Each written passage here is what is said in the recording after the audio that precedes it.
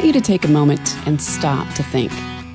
How many of our child-rearing woes might actually stem from the fact that our kids don't truly know God and His Word? Or maybe they've lost faith in what they once claimed to believe. Many, and I repeat, many Christian families are losing their kids to the secular way of doing life. And today, we are hoping to bring some clarity to some of the most common sticking points that today's kids are struggling with from Scripture and world events.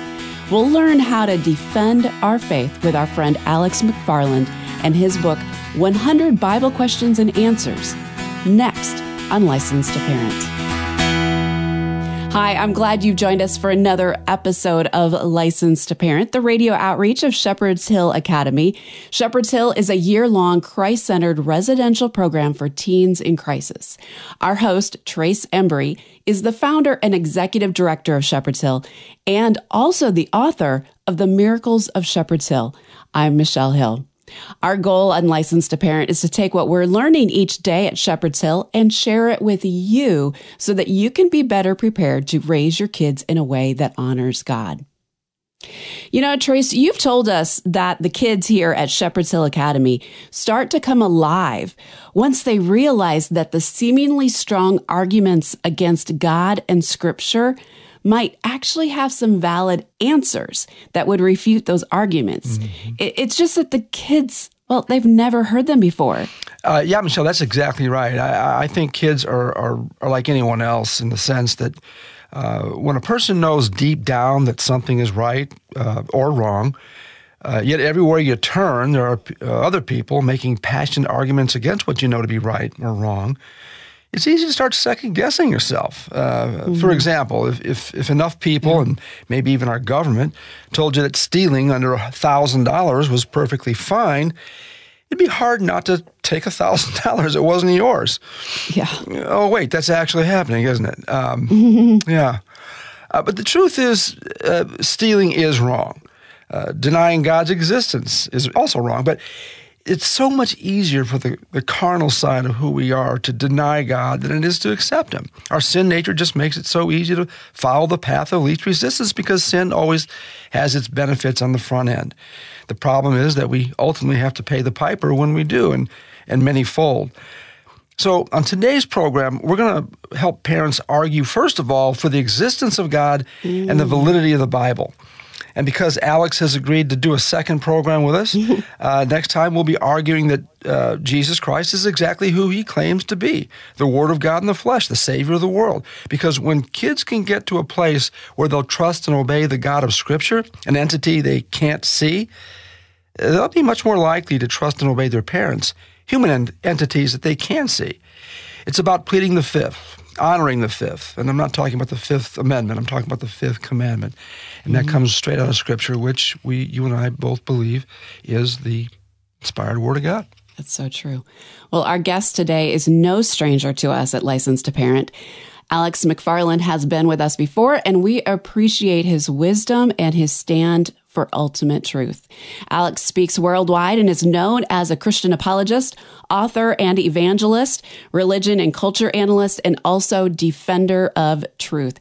Alex has written 18 books on apologetics and the Christian faith, and he is host of the Alex McFarland Show that can be heard on American Family Radio and other outlets. He and his wife live in North Carolina. Welcome, Alex.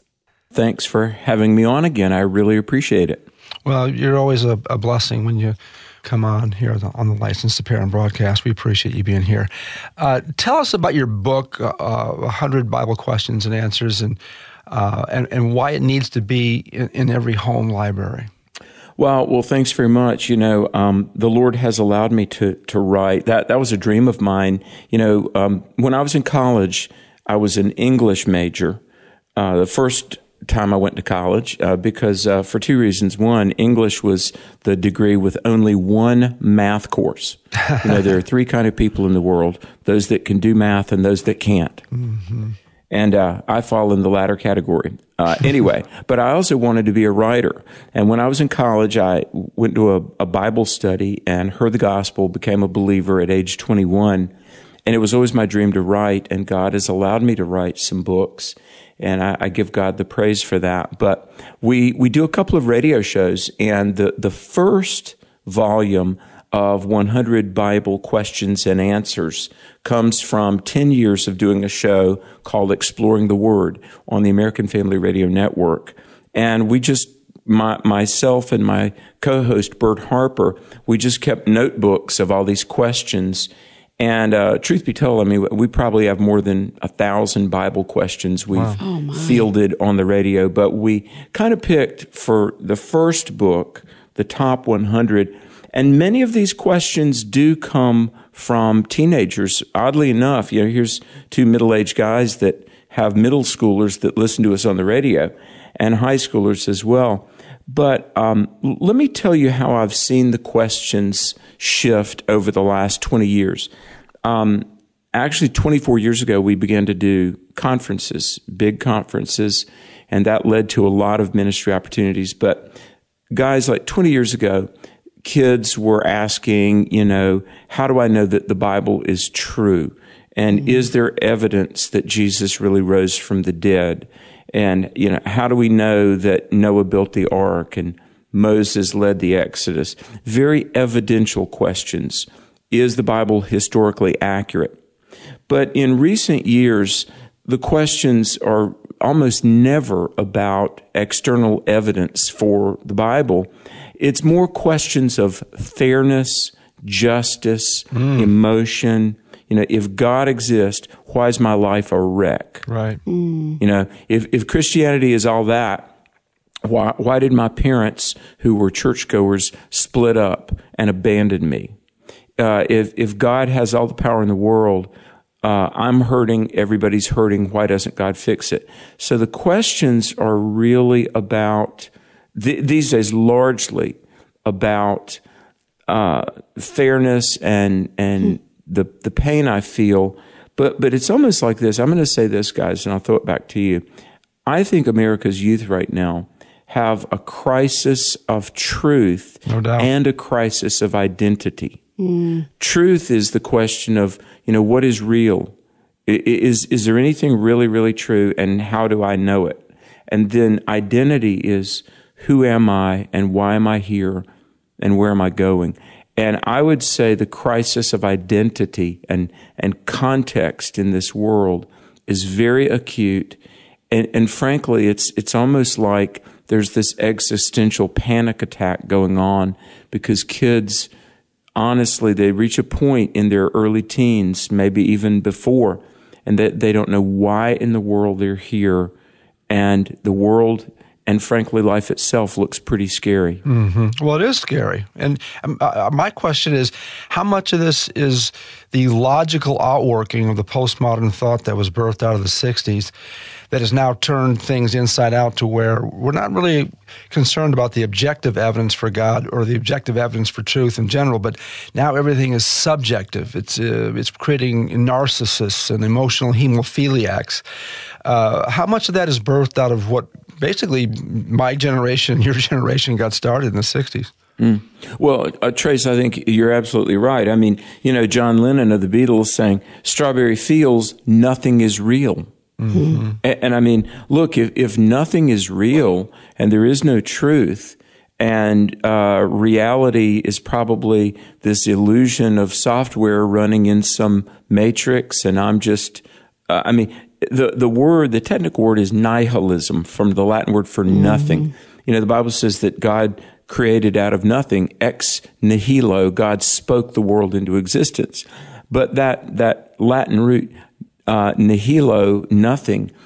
A lot of kids are they may not know these terminologies, obviously, but they've got a philosophy of nihilism.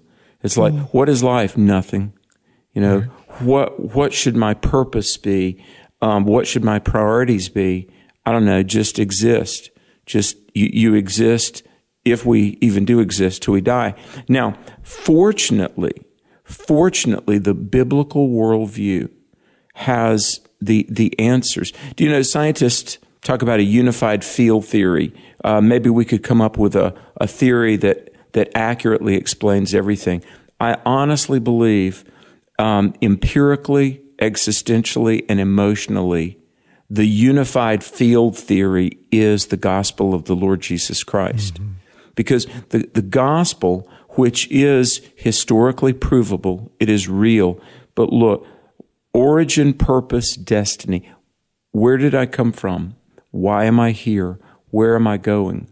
Really, only the biblical worldview has answers that are emotionally satisfying and, in fact, healing, intellectually fulfilling, and empirically verified.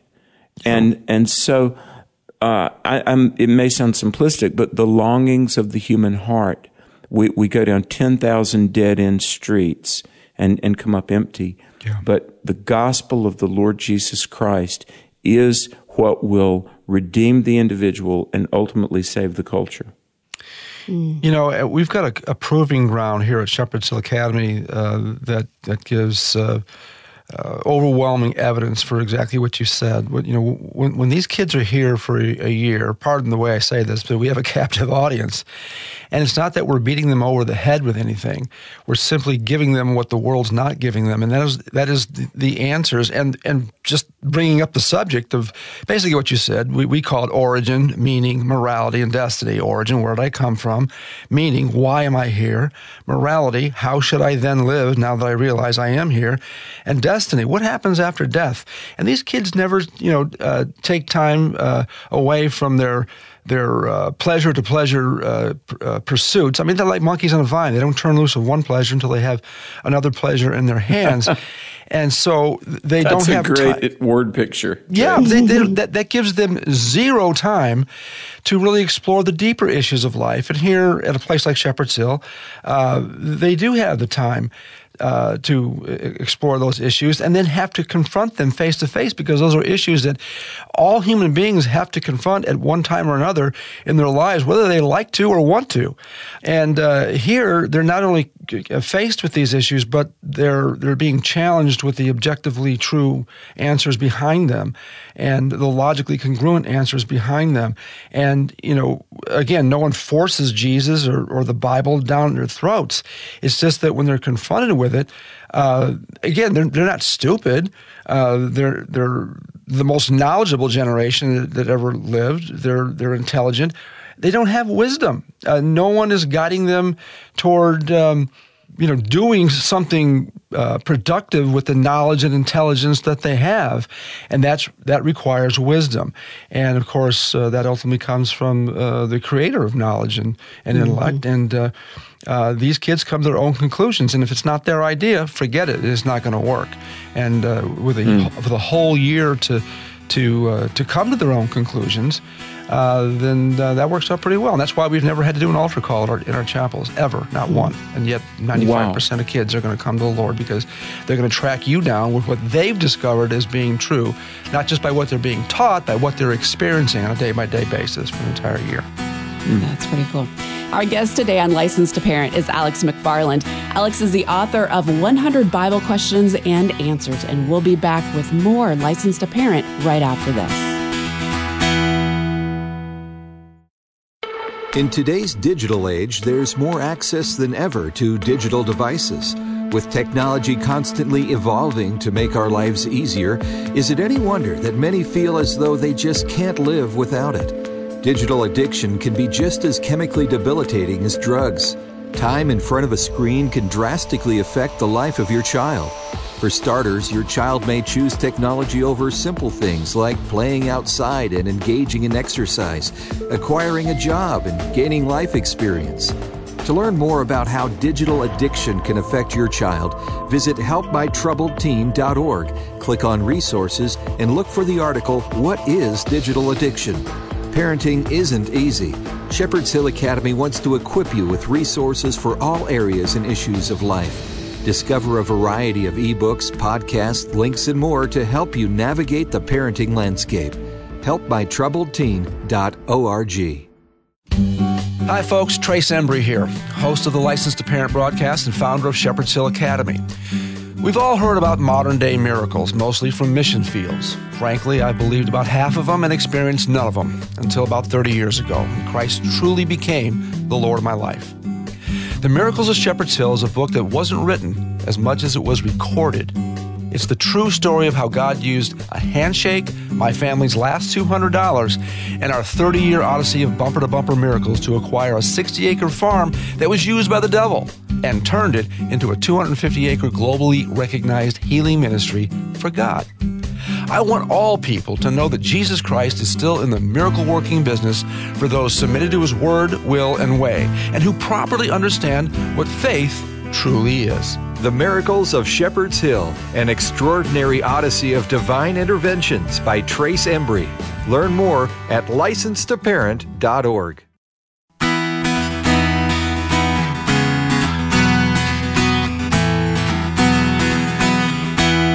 Welcome back to Licensed to Parent, the radio outreach of Shepherd's Hill Academy.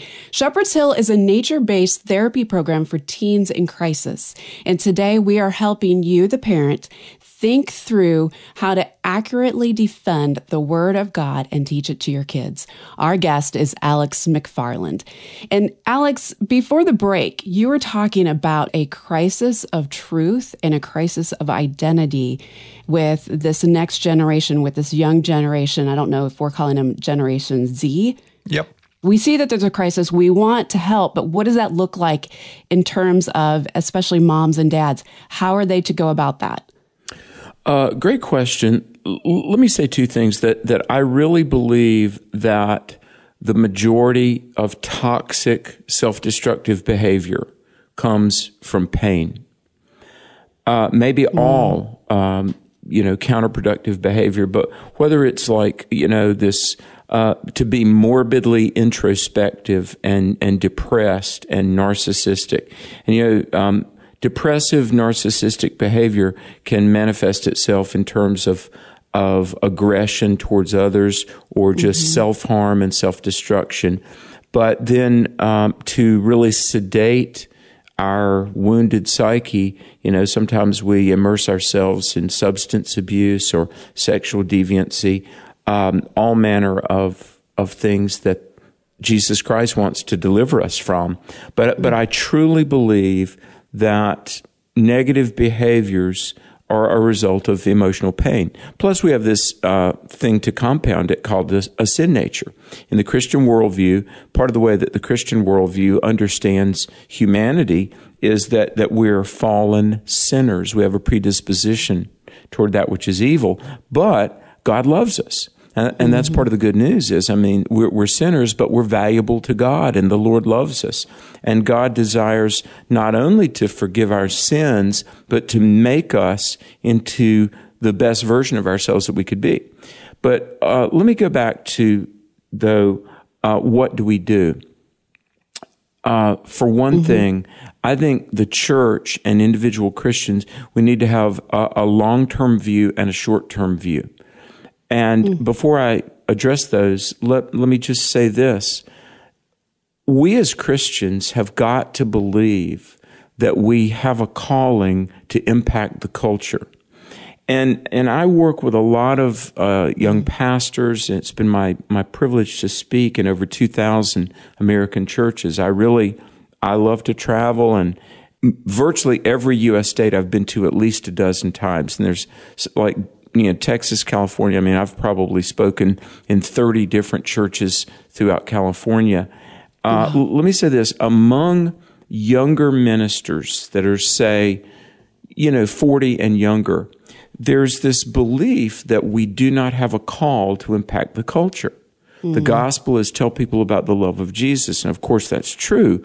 But like Augustine said 1,600 years ago, St. Augustine, by the way, the 3 A's that everybody needs to know, Aristotle, Augustine, and Aquinas. But Augustine wrote a work that came to be known as City of God. And Augustine said, until we get to the city of God, we have an obligation to the city of man. We really do. And so for one thing, we as Christians, we need to accept the call to be salt and light in the culture. And invariably, that involves the church speaking out about issues, whether it be issues about technology or the parents' responsibility to, shield their kids from certain things about the internet, speaking out against homosexuality, transgenderism, sexual deviancy.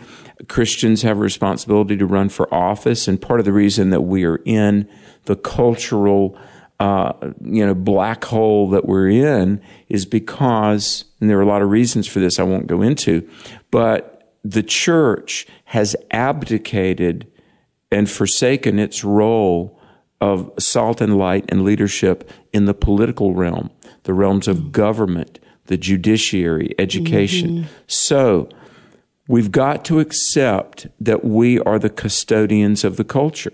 We're the conscience of the culture. And so that's part of the long view. Also part of the long game, if you will. I want to quote one of my favorite authors. He's a twice Pulitzer-nominated sociologist and historian. His name is Dr. Rodney Stark, S-T-A-R-K. And he's at Baylor. He's a Roman Catholic, brilliant Christian historian. He's at Baylor University, a Baptist school. And Stark has written extensively on how the early church turned Rome upside down. Because when you think about it, the church of the first 2 centuries was very analogous to the church in the Western world of the 21st century because they were small, they didn't have a lot of cultural influence, and, just like the stats today, the Pew Research Center, September 13 of 2022, last fall, said that, within a decade to 2 decades, Christians will be the minority. It's like a flip.